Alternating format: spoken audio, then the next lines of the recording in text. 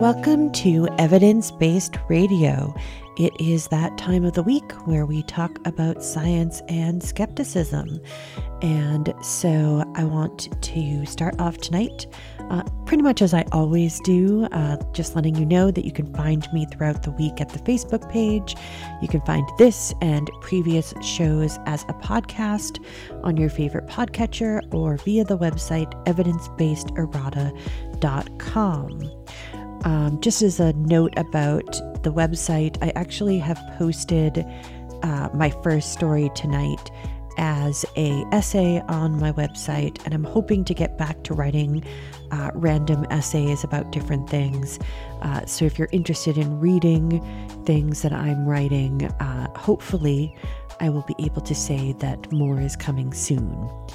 Now, I do actually want to touch on something that is kind of something that's just happened. So I just want to kind of touch on this. So people are reporting that the first death from a vaping-linked lung disease has been reported by Illinois health officials. And so in case anyone is unclear, even though it seems very clear to me, vaping is not particularly better for you than actually smoking cigarettes. Some of the things that are associated with cigarettes are gone from it, but it still is not good for you. And I don't quite understand how it became something seen as perfectly healthy. And so just to let you know, right now there are people in a bunch of states. The victims tend to range from between the ages of 17 and 38. So it seems to be affecting younger people more. But there have been, according to the CDC, as of Wednesday, there were 149 plus possible cases found in 15 states. And it's really just not anything that we can figure out right now. And so the severity of illness people are experiencing is alarming, and we must get the word out that using e-cigarettes and vaping can be dangerous, said Indiana Department of Public Health Director Ngozi Ezike in a statement. We requested a team from the Center for Disease Control and Prevention to help us investigate these cases, and they arrived in Illinois on Tuesday. And so, yeah, pretty much the only thing linking all of the people who have been involved in this is the fact that they all have been vaping. And so an infectious outbreak has been ruled out because many of the people didn't know each other. And so, yeah, it's definitely something to be worried about. It turns out that apparently some of them have been using vapable THC as well. And so that might be part of the problem. But again, vaping is not good for you. It's just not. It's slightly better than smoking perhaps, but not by much. So please don't do it. As a public health announcement, I would like to say, please don't vape. It also kind of makes you look ridiculous. Not gonna lie. When I see people vaping, I tend to roll my eyes pretty hard. Okay, so let's actually start tonight's actual show. So as advertised from last week, we are going to be talking about geology. And so I'm really excited to talk about this. I feel like I talked about this many years ago, but it's been many years. So I wanted to talk about this again. And I've sort of alluded to it on a couple of past shows, which is kind of the story of how we figured out about plate tectonics. And so it starts off it's something that I think that a lot of people are kind of familiar with, but not necessarily really about the details. It's just a fascinating story. And one of the things I like about it is that there is an amazing woman planted directly in its center. So it actually starts back in 1926 when a German meteorologist named Alfred Wegener told a gathering at the American Association of Petroleum Geologists that he believed that the continents had once been locked together and then drifted apart from one another to the configuration that we see today. He was pretty much laughed out of the room. No one believed him. They thought that he was absolutely crazy, that he was a total crackpot. It was just terrible. His colleagues assured him that there was no force that would be powerful enough to move continents. The dream of a great poet, opined the director of the Geological Survey of France. One tries to embrace it and finds that he has in his arms a little vapor or smoke. William Berryman Scott, then president of the American Philosophical Society, called it utter damn rot. The geologist Philip Lake suggested that Wegener is not seeking the truth, he is advocating a cause and is blind to every argument and fact that tells against it. Now, in their defense, there was that giant glaring problem at the time. No one had come up with or understood what kind of plausible mechanism there would be for how continents and all of the crust on Earth could move around. Nobody understood yet about the interior of the Earth and how there were convection currents and magma, and all of those things sort of churning around underneath the Earth and how that could actually affect the movement of the crust. Nobody knew about that yet. But there's also probably some other reasons why he was rejected, unfortunately. For one thing, Wegener was German, and this was post-World War II America, where there was still post-World War I America, where there was still a lot of animosity towards the Germans. And he was also a meteorologist rather than a geologist. And so, unfortunately, it's often a little bit hard for people in a field to take on the ideas from someone outside of the field. And so this kind of thing does happen in science. And sometimes that person ends up actually being a crackpot. So, even though now we can say, oh God, how could they have ever not thought this was a proper idea? There are reasons. Now, Wegener unfortunately did suffer a lot of setbacks. He was denied a lot of movement in his career because of this. But he carried on, and he actually died rather heroically. He was on an expedition in Greenland, and he had taken with him himself and a young man from Greenland had set out to deliver supplies to a team that had been facing starvation. Apparently they were stranded in the middle of winter, in the middle of a basically expanse of winter desert. And so they apparently got there successfully, but on the way back, he actually died of a heart attack. And so that was unfortunate, but apparently he had been continuing to go places and do things and had lived a really interesting and good life despite all of these setbacks. And so, of course, it fell to later researchers to find the missing mechanism and to restore the intellectual honor of Wegener. And so that mechanism was found initially beneath the waves. Now, I've mentioned before, many an occasion, that the oceans are fairly mysterious still. We've mapped a fraction of the ocean floor. Scientists estimate that only 10 to 15% has been mapped in detail. And of course, that's a small amount considering that the entire planet is covered 70% with oceans. So that's a lot of places that we haven't mapped yet. And just a shout out to the Okeanos and the EV Nautilus rovers that are out there. Both have websites. EV Nautilus is actually is connected with Bob Ballard, who is very, very famous as an oceanographer. He's the one who discovered the Titanic and all sorts of amazing things. And I can't remember what he's doing now, but he's doing something spectacular again now. But that is actually his outfit, and they are just doing amazing things. Sometimes I just watch the clips from that, from their dives on YouTube as it's just sort of a moment of just Zen happiness. And you see all sorts of crazy creatures, beautiful corals, everything. So I highly recommend the EV Nautilus especially. And then there's also the Okeanos Explorer, which I think is actually through NOAA. But yeah, there's some great resources where you can actually watch people discovering brand new things in the ocean right now.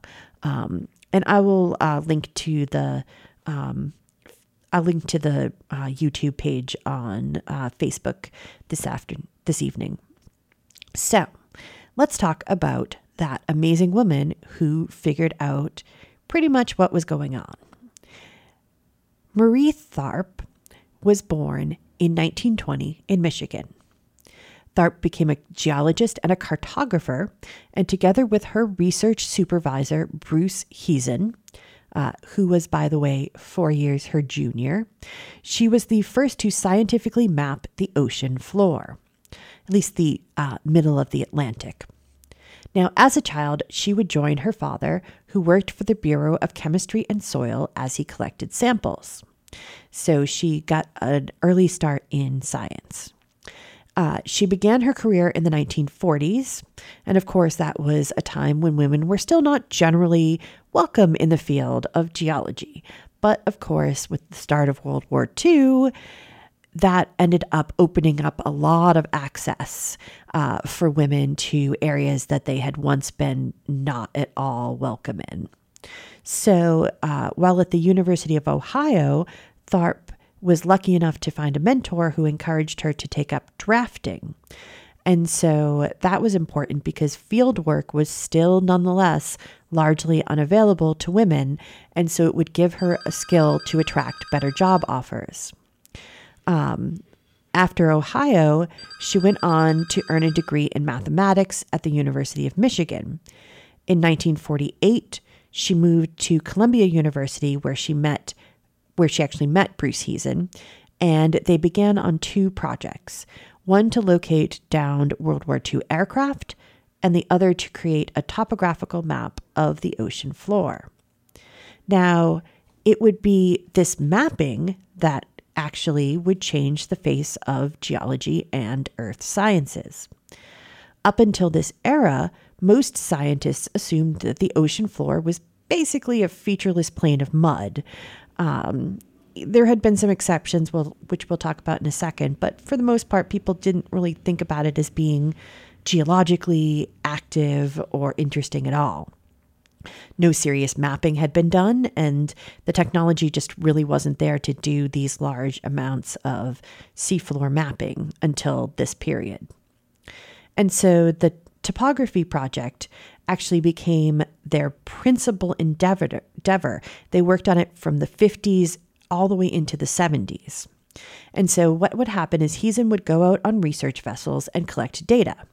Now, most of this was sonar measurements. So as you probably know, sonar devices send out sound waves, pings, that bounce off of objects and are reflected back to a microphone setup that actually records them, and based on how long it takes for the pings to come back, then that is how tall something is. And so basically what they did was the process was involved sending out pings at regular intervals, which would then be picked up by the microphone on the ship, and it was attached to a stylus, which would make marks on recording paper. And so there had recently been some improvements in the technology, and so the apparatus could make continuous readings. Now, Heezen had to, of course, be the one to gather that raw data because Again, women were not allowed on ocean vessels at this time because the lab director considered them bad luck at sea. Not surprisingly, given the seeming ubiquity of superstitious seamen. Now, this actually was fine because it gave Tharp the ability to turn the data printed on 5,000-foot-long scrolls into systematic maps of the ocean floor. Tharp used her drafting skills to transform the scribbles using pen, ink, and rulers on sheets of white linen into actual pictorial representations of the seafloor.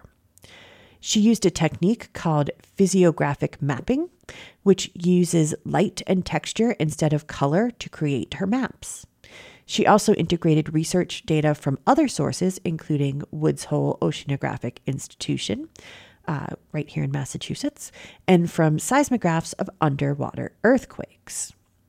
Tharp's maps revealed that the world's oceans was just as varied as that of the continents, with valleys, mountains, and volcanoes, and often these features were much larger and more dramatic than those found on land. Tharp stated that the work was made more exciting due to the fact that she had been working on what was essentially a blank canvas. Now, one must note that there were some inklings that there was something more out there, as I mentioned. In the 1870s, an expedition testing routes for the transatlantic telegraph cables had been shocked to discover a mountain range in the middle of the Atlantic. Tharp's maps showed for the first time exactly where the continental shelf began to rise out of the abyssal plain. And it was in 1952 that Tharp found that feature that so shocked the early expeditions, a chain of mountains and volcanoes that runs north to south in the middle of the Atlantic Ocean, which we now call the Mid-Atlantic Ridge. Importantly, she also found a depression, a deep notch near the crest of the ridge, she noted, that ran the entire length of the ridge. Now, at first, she believed it had to have been a mistake, and so she double and triple checked her work. She knew she'd found a rift valley under the ocean, and so that was just crazy. And so she tried to explain it by comparing it to the Rift Valley in Africa, but she knew that it would be an incredibly hard thing to convince others of her findings. Plate tectonics and continental drift were still considered verboten topics, not to be talked about. And so when she showed Heezen, quote, "He groaned and said, 'It cannot be. It looks too much like continental drift.'" She wrote in a later letter. "Bruce initially dismissed my interpretations as the profiles as quote unquote girl talk." And so with the lab's reputation on the line, Heezen ordered her to redo the maps. Now, Tharp went back to the data and started plotting again from scratch. And so in late 1952, as Tharp was working on the replotting of her map, Heezen took on another challenge, which meant he needed to create a map of his own. He was searching for safe places to plant transatlantic cables. By plotting earthquake epicenters in the ocean floor, he began to notice something strange. Most quakes occurred along a continuous line that sliced down the center of the Atlantic. When he compared his map to Tharp's newly replotted map, he realized that this line corresponded almost exactly with Tharp's Rift Valley. Their work had revealed 40,000 miles of underwater ridge that ran throughout the globe. In 1957, Heezen took some of the findings to the public. Tharp would later recall that the reactions, quote, "ranged from amazement to skepticism to scorn." One of those who reacted with scorn was the venerable oceanographer Jacques Cousteau.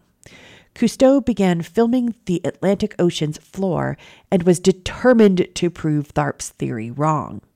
He tacked her map to the wall in the ship's mess hall, in fact. Of course, once Cousteau reached the ridge, his footage proved Tharp's theory without a doubt. He was so astonished, he ordered the ship to turn around and to return to film again. In 1959, Cousteau screened the video at the International Oceanographic Conference. The audience gasped and shouted for an encore, but the theory was still to be accepted. In 1959, Heezen presented a paper endorsing the theory of the expanding Earth. This posited that the continents were moving as the planet expanded. Other hypotheses joined in the fray. Tharp stayed out of it. She preferred to continue with her work. She consented to present a paper only once on the condition that a male colleague do all of the talking. There's truth to the old cliche that a picture is worth 1,000 words and that seeing is believing, she wrote. I was so busy making maps that I let them argue. I figured I'd show them a picture of where the Rift Valley was and where it pulled apart. And so eventually, by the early 60s, Wegener's once radical view came to be accepted by the majority of geologists and oceanographers. Tharp compared the collective eye-opening to the Copernican revolution. Scientists and the general public, she wrote, got their first relatively realistic image of a vast part of the planet that they could never see. And in 1961, she finally managed to see it for herself. Heezen arranged for her to join a research cruise, even though women were still not welcomed. They issued their first complete map of the North Atlantic in 1957. This was followed by maps of the South Atlantic and Indian Oceans in the 1960s. Heezen died in 1977. That same year, Tharp published a comprehensive map of the entire ocean called the World Ocean Floor Map. In 1997, freed from Heezen's shadow, Tharp received double honors from the Library of Congress. She was named one of the 4 greatest cartographers of the 20th century and one of her maps was featured in the Oceans of the Ocean was featured in their 100th anniversary of the Geography and Map Division. Her map hung in the company of the original rough draft of the Declaration of Independence and the pages from Lewis and Clark's journals. When she saw it, she cried. Establishing the Rift Valley and the mid-ocean ridge that went all the way around the world for 40,000 miles, that was something important, she wrote. You could only do that once. You can't find anything bigger than that, at least on this planet. She continued with her work at Columbia University until her death in August of 2006. Now, many other women have followed in her footsteps to make incredibly important contributions to geology despite all of the early pushback. And that includes Tanya Atwater, who also started at a time when women were not particularly welcome, but she is now a professor emerita at UC Santa Barbara, and she was recently awarded the Penrose Medal by the Geological Society of America. She has been called by many the mother of plate tectonics for her extensive research, especially in the western portion of North America, and in particular the San Andreas Fault System. But she also directly followed in Tharp's footsteps by becoming an expert in ocean tectonics. According to the GSA, she, quote, brought understanding to processes at mid-ocean ridges and, more importantly, showed how the quantitative elegance and simplicity of plate tectonics could be brought to continents to understand their history with numbers, not just qualitative analogies. And so during her career, she participated in 12 dives to the deep ocean floor in the submersible Alvin, which I think Bob Ballard designed, if I'm remembering right. She was also a trailblazer in this because, again, as we've discussed, women were discouraged from participating in ocean fieldwork. She retired in 2007, but continues to lecture and teach workshops and to lead field trips. The medal will be awarded on September 22nd during the annual GSA award ceremony. So yes, amazing women doing amazing work. All right, we are going to take a break for some PSAs and some show promos, and then we're going to come back and talk a little bit about some news stories about geology. So hang on for just a second. Hi, I'm Charlie. I fight fires and I save lives. My name's Renee. I'm a cardiologist. I save lives. My name's Anthony. I'm an EMT. I save lives. You don't have to be a professional to save a life. Firefighters, doctors, and others save lives. You can too. Don't wait. To learn more about the warning signs and how you can help prevent suicide, visit save.org. In a crisis, call the National Suicide Prevention Lifeline at 1-800-273-TALK. Drum and Bass with DJ Fife is on 8 o'clock on Saturday night. We roll from 8 o'clock to 10 o'clock on the Valley Free Radio, WXOJ-LP, or online at valleyfreeradio.org. Join the 8 o'clock Drum and Bass Association by listening to Drum and Bass with DJ Fife, 8 to 10 Saturday nights. What did they just say? If you often find yourself asking that, you may benefit from the new audio-enhancing technology available at the Forbes Library in Northampton. Designed to work with or without a hearing aid, the new and improved audio-visual systems in our meeting rooms, along with countertop loop systems at our service desks, are some of the new technology the library now has. With federal funds provided by the Institute of Museum and Library Services and administered by the Massachusetts Board of Library Commissioners.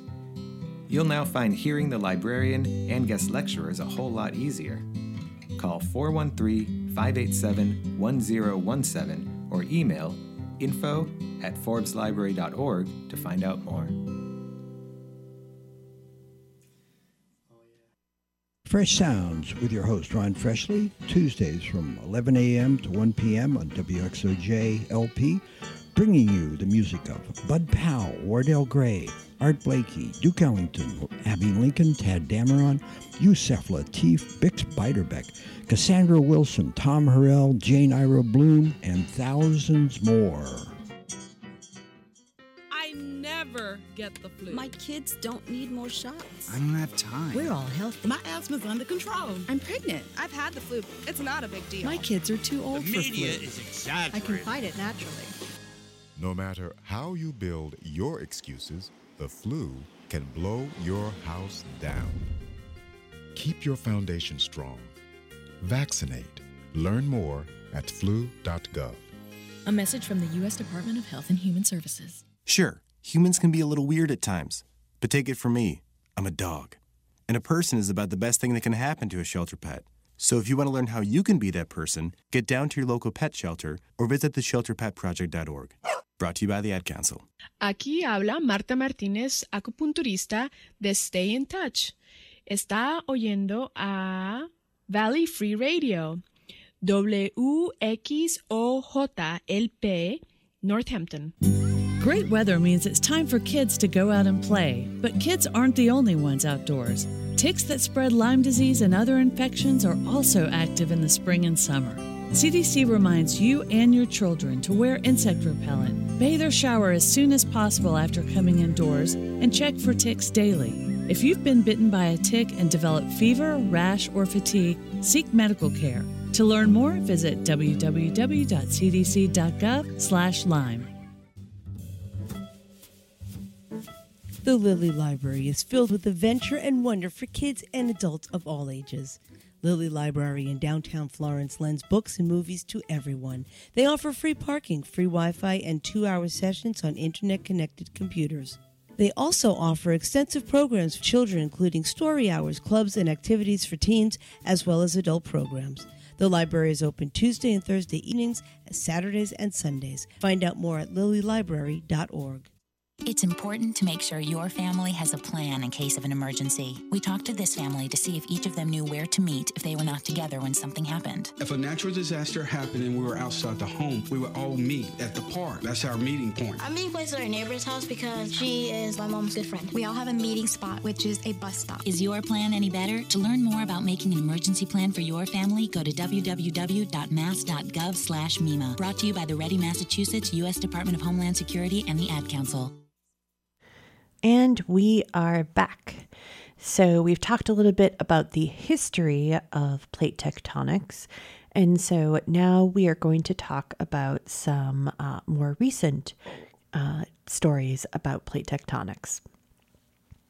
And so, of course, one of the big questions that is still kind of up in the air is, when did plate tectonics begin to affect the surface of the Earth?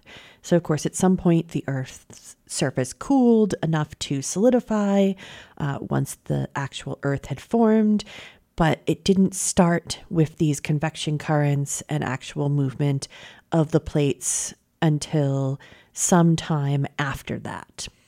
And so the estimates have ranged between 1 and 4 billion years ago. And that's a big range. A new study by an international team of researchers now suggests it most likely began more than 3.5 billion years ago.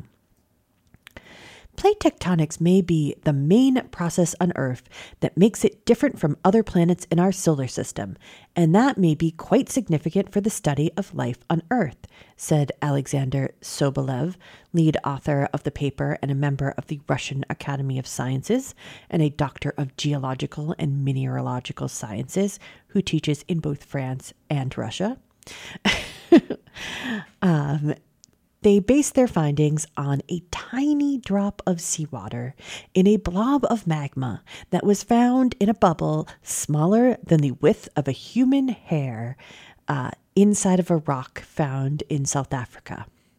The microscopic bead of cooled magma had lain dormant for more than 3.3 billion years inside a crystal of olivine, which protected it from being altered and made it a time capsule from the remote past when the Earth was still becoming what we know it as today. In turn, the olivine crystal is no larger than a grain of sand and was found in a coamatite rock. These rocks are found near and named after the Komati River in South Africa. And this particular formation is called the Barberton Greenstone Belt. And so they were formed by extremely hot plumes of magma that erupted from the Earth's mantle onto the surface of the Earth during the Archean period, which is 2.5 to 4 billion years ago. They're actually prized by researchers because they preserve elements of the Earth's early mantle and give clues to its conditions and composition.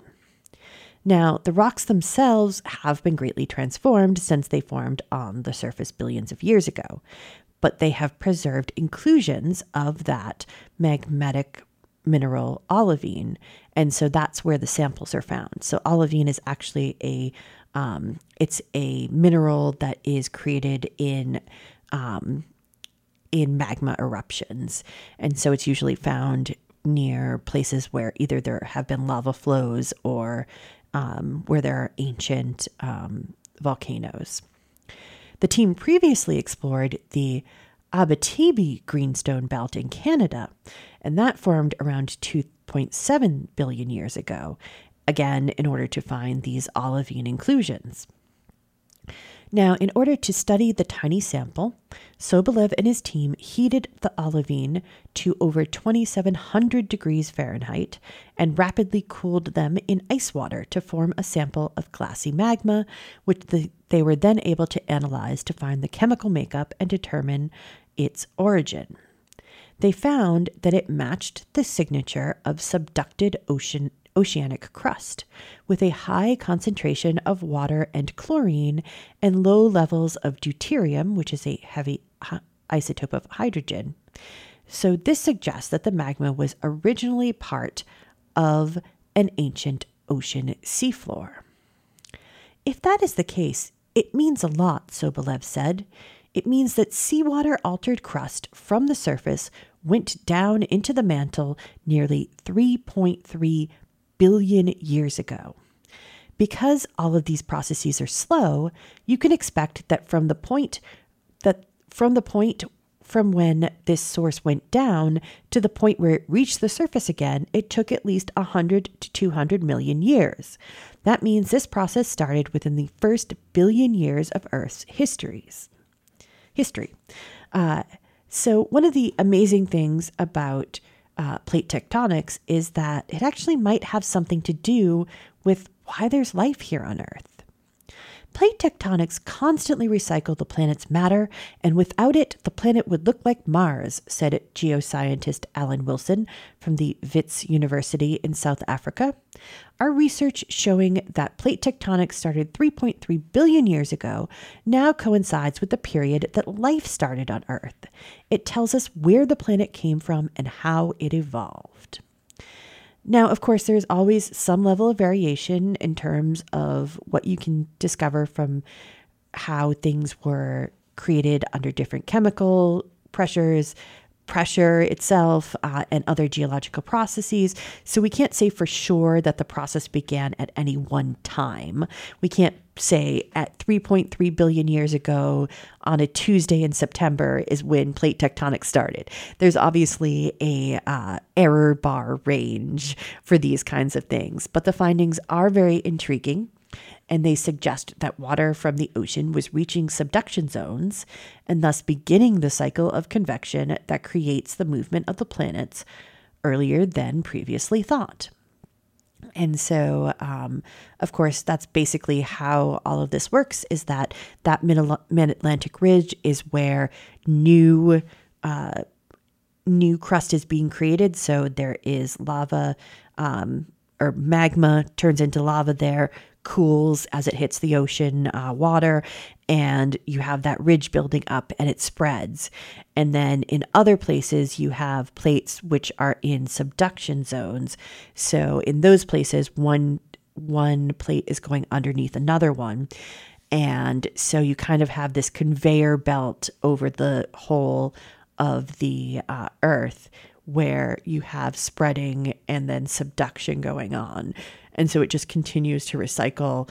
The material flows around in the mantle and then gets back into the cycle of movement in the crust or on the crust as time goes on. Now, of course, one of the main components of plate tectonics is those plates. So you have the giant plates, there's continental plates, and then there's smaller plates in the ocean, and then there's ocean plates. And so one of those ocean plates might actually be in the last stages of its existence. Of course, that's on the sort of millions of years scale, it's not going away tomorrow. Everything here is on a geological timescale, which is, of course, very slow. So the Juan de Fuca plate stretches approximately 600 miles down the northern Pacific coast from Vancouver Island to Cape Mendocino in California. And researchers suspect it has a large gash or hole in it. Now, the gash has been theorized for some time, but a new survey published in Geophysical Research Letters suggests that it is definitely there. The hole may trigger coastal earthquakes and explain the origin of volcanoes in Oregon. Where other people have debated whether or not it was there, we can pretty confidently say it's real. Study lead researcher William Hawley, a doctoral student in the Earth and Planetary Science Department at UC Berkeley, noted. He explained that no part of it is above the water. It's a total oceanic plate, and thus requires surveying via research vessels. The plate is subducting or diving beneath the North American plate, and again, it may one day disappear.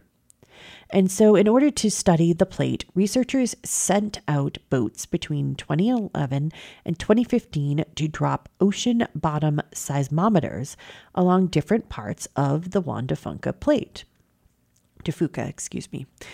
And so the sensors collected seismic data from earthquakes all over the globe for a year. And so when they'd collected a year's worth of data, the seismometers were recovered and their data loaded into a database, which allowed the researchers to create a tomography of the plate. So basically they built up a complete image of the layout of the plate. Now, they were able to do this by interpreting how those seismic waves traveled through the plate, revealing the plate's composition and temperature variations.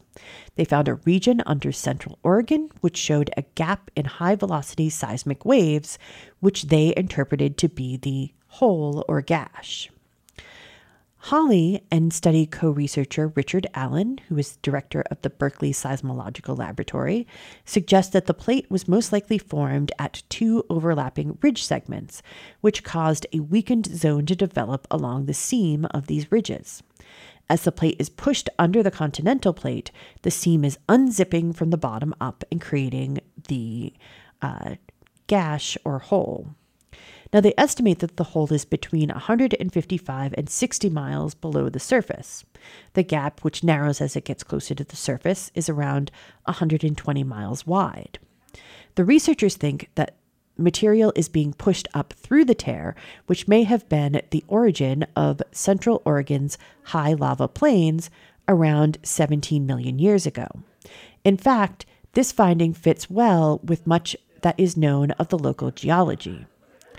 The story links the hole in the tomography with this known weak zone in a plate and with a series of volcanic centers in Oregon and a series of earthquakes and faults off the coast of Northern California, Hawley said. The researchers suggest that if the hole continues to widen, then the plate will eventually fragment, with the pieces attaching themselves to the nearest plate. That is pretty cool because it is sort of geology in action, where you can really see the sort of huge forces involved here. And you can tell how things are being pulled apart and how that affects that, it seems really hard to understand how, huge these forces are, but it's pretty incredible. I mean, you're just pulling apart the crust of the earth. So that is very cool. Let's move on now to astrogeology. The Japanese spaceship Hayabusa 2 dropped a lander towards the surface of the asteroid Ryugu from 135 feet above the surface back in October of 2018. The lander is called Mascot, and it hit a boulder, bounced, and then tumbled 55 feet to end up in a hole upside down. It managed to flip itself over, though, and got some amazing shots of the crater during the 17 hours of operational time it had before the batteries ran out. The surface looks a lot like meteorites on Earth called carbonaceous chondrites. And so that's actually pretty cool. What we have from these images is really knowing how the rocks and material is distributed on the surface of this asteroid, what the weathering history of this stuff is, and the geologic context. Rolf Schaumann, the study's first author from the German Aerospace Center, told Gizmodo, "It's the first information of this kind of material in its original environment." Now, one of the most surprising finds is that there is no dust on this object, on the whole asteroid. It's just crumbly and smooth rocks. So there's crumbly rocks, there's smooth rocks, but there's absolutely no dust whatsoever. Some of the rocks look like they have lighter colored inclusions in them. Some of the inclusions are actually bluish or reddish, which is really exciting to the researchers because it suggests that this asteroid is made up of some of the same stuff as those carbonaceous chondrites. And so it would be really cool if it turns out that it is one of these, it is the same exact kind of thing that turns into these carbonaceous chondrites. This means that, again, what we're seeing could very well be the first example of the space-bound version of what eventually crashes to Earth. Now, there are examples of these carbonaceous chondrites all over the world. These meteorites are found in collections all over the world, but there are still mysteries here. So, mysteries other than where is the dust, because that's super weird. And so there are actually several kinds of carbonaceous chondrites. And so it will be really interesting to see what the data is about the inclusions, which would help researchers determine whether it matches one of the chondrites that they actually have in a collection somewhere on Earth, or if it's still yet another form of material. And so the goal of Hayabusa 2 is to bring back actual samples from the asteroid, which is exciting because it may very well have material from when the solar system was just forming. Now, the craft is due back on Earth late next year. Not to be outdone, NASA's Curiosity rover, on the other hand, has found a beautiful and complicated rock on the surface of Mars. The team is calling it Strathdon. It is a boulder-sized rock comprised of dozens of sedimentary layers. It suggests that the area is more geologically complex than was previously suspected. The rock was found by Curiosity as it explores the, quote, clay-bearing unit within Gale Crater on the slope of Mount Sharp, which would have once featured lakes and streams. And so those would have deposited this clay mineral, these clay minerals in this area. Now, the hope is to understand more about the planet's ancient past, when water and maybe even life would have spread over the surface. The architecture of the rock suggests that either wind or flowing water, or a combination of the two, worked to shape this region with distinctive features. We're seeing an evolution in the ancient lake environment recorded in these rocks, said Caltech's Valerie Fox, a co-lead investigator for Curiosity's Clay Unit campaign. It wasn't just a static lake. It's helping us move from a simplistic view of Mars going from wet to dry. Instead of a linear process, the history of water was more complicated. And so, of course, that makes sense because it really doesn't make sense that it would just be this sort of easy process of just water moving and then just forming these sorts of, lake beds that are full of clays. Like, if there was, we think at some point, a much more dynamic atmosphere and things like that on Mars, then it makes sense that you would have this more complicated geology. And so the first picture of the rock was taken on July 9th using the quote unquote mast cam. And then the second picture was taken the next day with the Mars Hand Lens Imager, which is attached to the rover's arm and was taken at a distance of around 4 inches away. So that first one kind of shows the whole thing in its beautiful, sort of multi-layered gorgeousness. And then the next one, it's much closer up, so you can see those individual layers very clearly. Now, of course, I'm totally someone who loves rocks. I collect them pretty much as many places as I can. And so I just was totally in love with this rock as soon as I saw it. It was just really beautiful. And it's brown because pretty much everything on Mars is sort of brown or rusty red.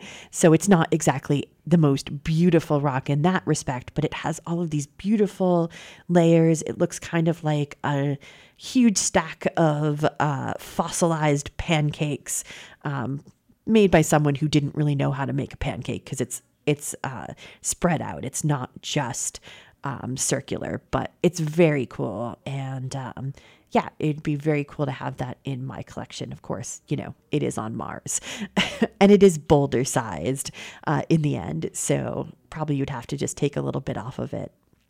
And thinking of that, NASA actually does have its own mission to bring back samples from an asteroid. So it's not just the Japanese who are working on that. Earlier this month, NASA announced 4 finalists for the spot on the asteroid Bennu that could be sampled by the Origins Spectral Interpretation Resource Identification Security Regolith Explorer, or OSIRIS-REx spacecraft. Now, since arriving at the asteroid in December of 2018, the spacecraft has mapped the entirety of this bumpy asteroid in order to find the safest place to collect a sample. And so a primary and secondary target will be decided this coming December. Now, the site selection was delayed because the NASA team underestimated the amount of rugged terrain on the asteroid's surface. They initially thought there would be large, quote-unquote, ponds of fine-grained material.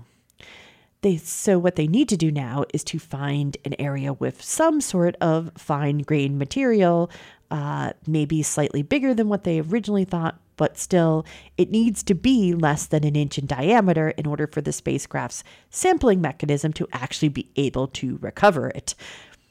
We knew that Bennu would surprise us, so we came prepared for whatever we might find, said Dante Loretta, OSIRIS-REx principal investigator at the University of Arizona in Tucson.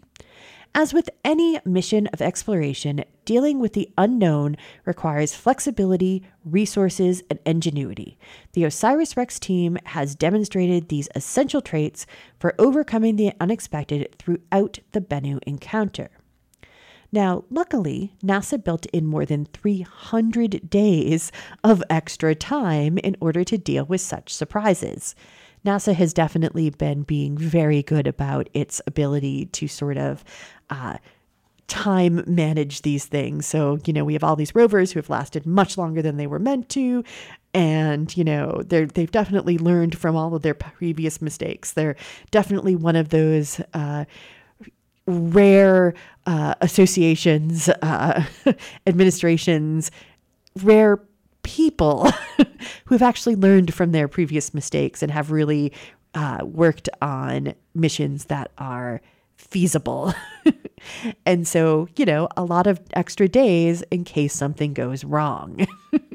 So 2 major changes needed to be made to adapt to the boulder-studded surface of Bennu. Originally, they hoped to find a site with a radius of 82 feet that was free from boulders. Unfortunately, there is pretty much literally nowhere on Bennu where that is the case. So they have had to readjust this to a site between 16 and 33 feet. They have also had to adjust the spacecraft's operational capabilities in order to make sure it can maneuver in this smaller target window. So they've tightened the navigational requirements to guide the spacecraft to the surface and have developed a new sampling technique called Bullseye Tag, which will use images taken from the surface to help navigate the spacecraft to the surface. And so basically, they've just been making sure that everything is going to work out properly. And they think they're pretty set. Although OSIRIS-REx was designed to collect a sample from an asteroid with a beach-like area, the extraordinary in-flight performance to date demonstrates that we will be able to meet the challenge that the rugged surface of Bennu presents, said Rich Burns, OSIRIS-REx project manager at NASA's Goddard Space Flight Center in Greenbelt, Maryland. That extraordinary performance encompasses not only the spacecraft and instruments, but also the team who continues to meet every challenge that Bennu throws at us. And so the 4 sites that are very different from one another. They are actually named after birds native to Egypt: nightingale, kingfisher, osprey, and sandpiper. And so this is in alignment with the 2 different naming conventions that are associated with the mission. So the first is, of course, Egyptian deities, and that is the spacecraft and the asteroid name. So both Osiris and Bennu are Egyptian deities, and the other naming convention are mythological birds. And so those are being used for features on the surface of the asteroid. So combining that was Egyptian birds. So sample collection is scheduled currently for the second half of 2020, and a re-entry date for the spacecraft has been scheduled for September 24th, 2023. So hopefully we will get some amazing things coming back to us from space. All right, that is all the time we have for tonight. Please do stay tuned for Civil Politics, and I will be back next week with more science and maybe some skepticism. I don't know. It's kind of faded a little bit because there is really a lot of really interesting science that I always want to talk about. But whenever there's something in particular that I think needs to be talked about, I definitely will try and do that. All right, have a good night, and I will see you next week. This show is a member of the PlanetSide Productions Network. Find out more at planetside.pro. Our theme song is Widgeon by the artist Birdboy. Find more of his music at smarturl.it/Birdboy.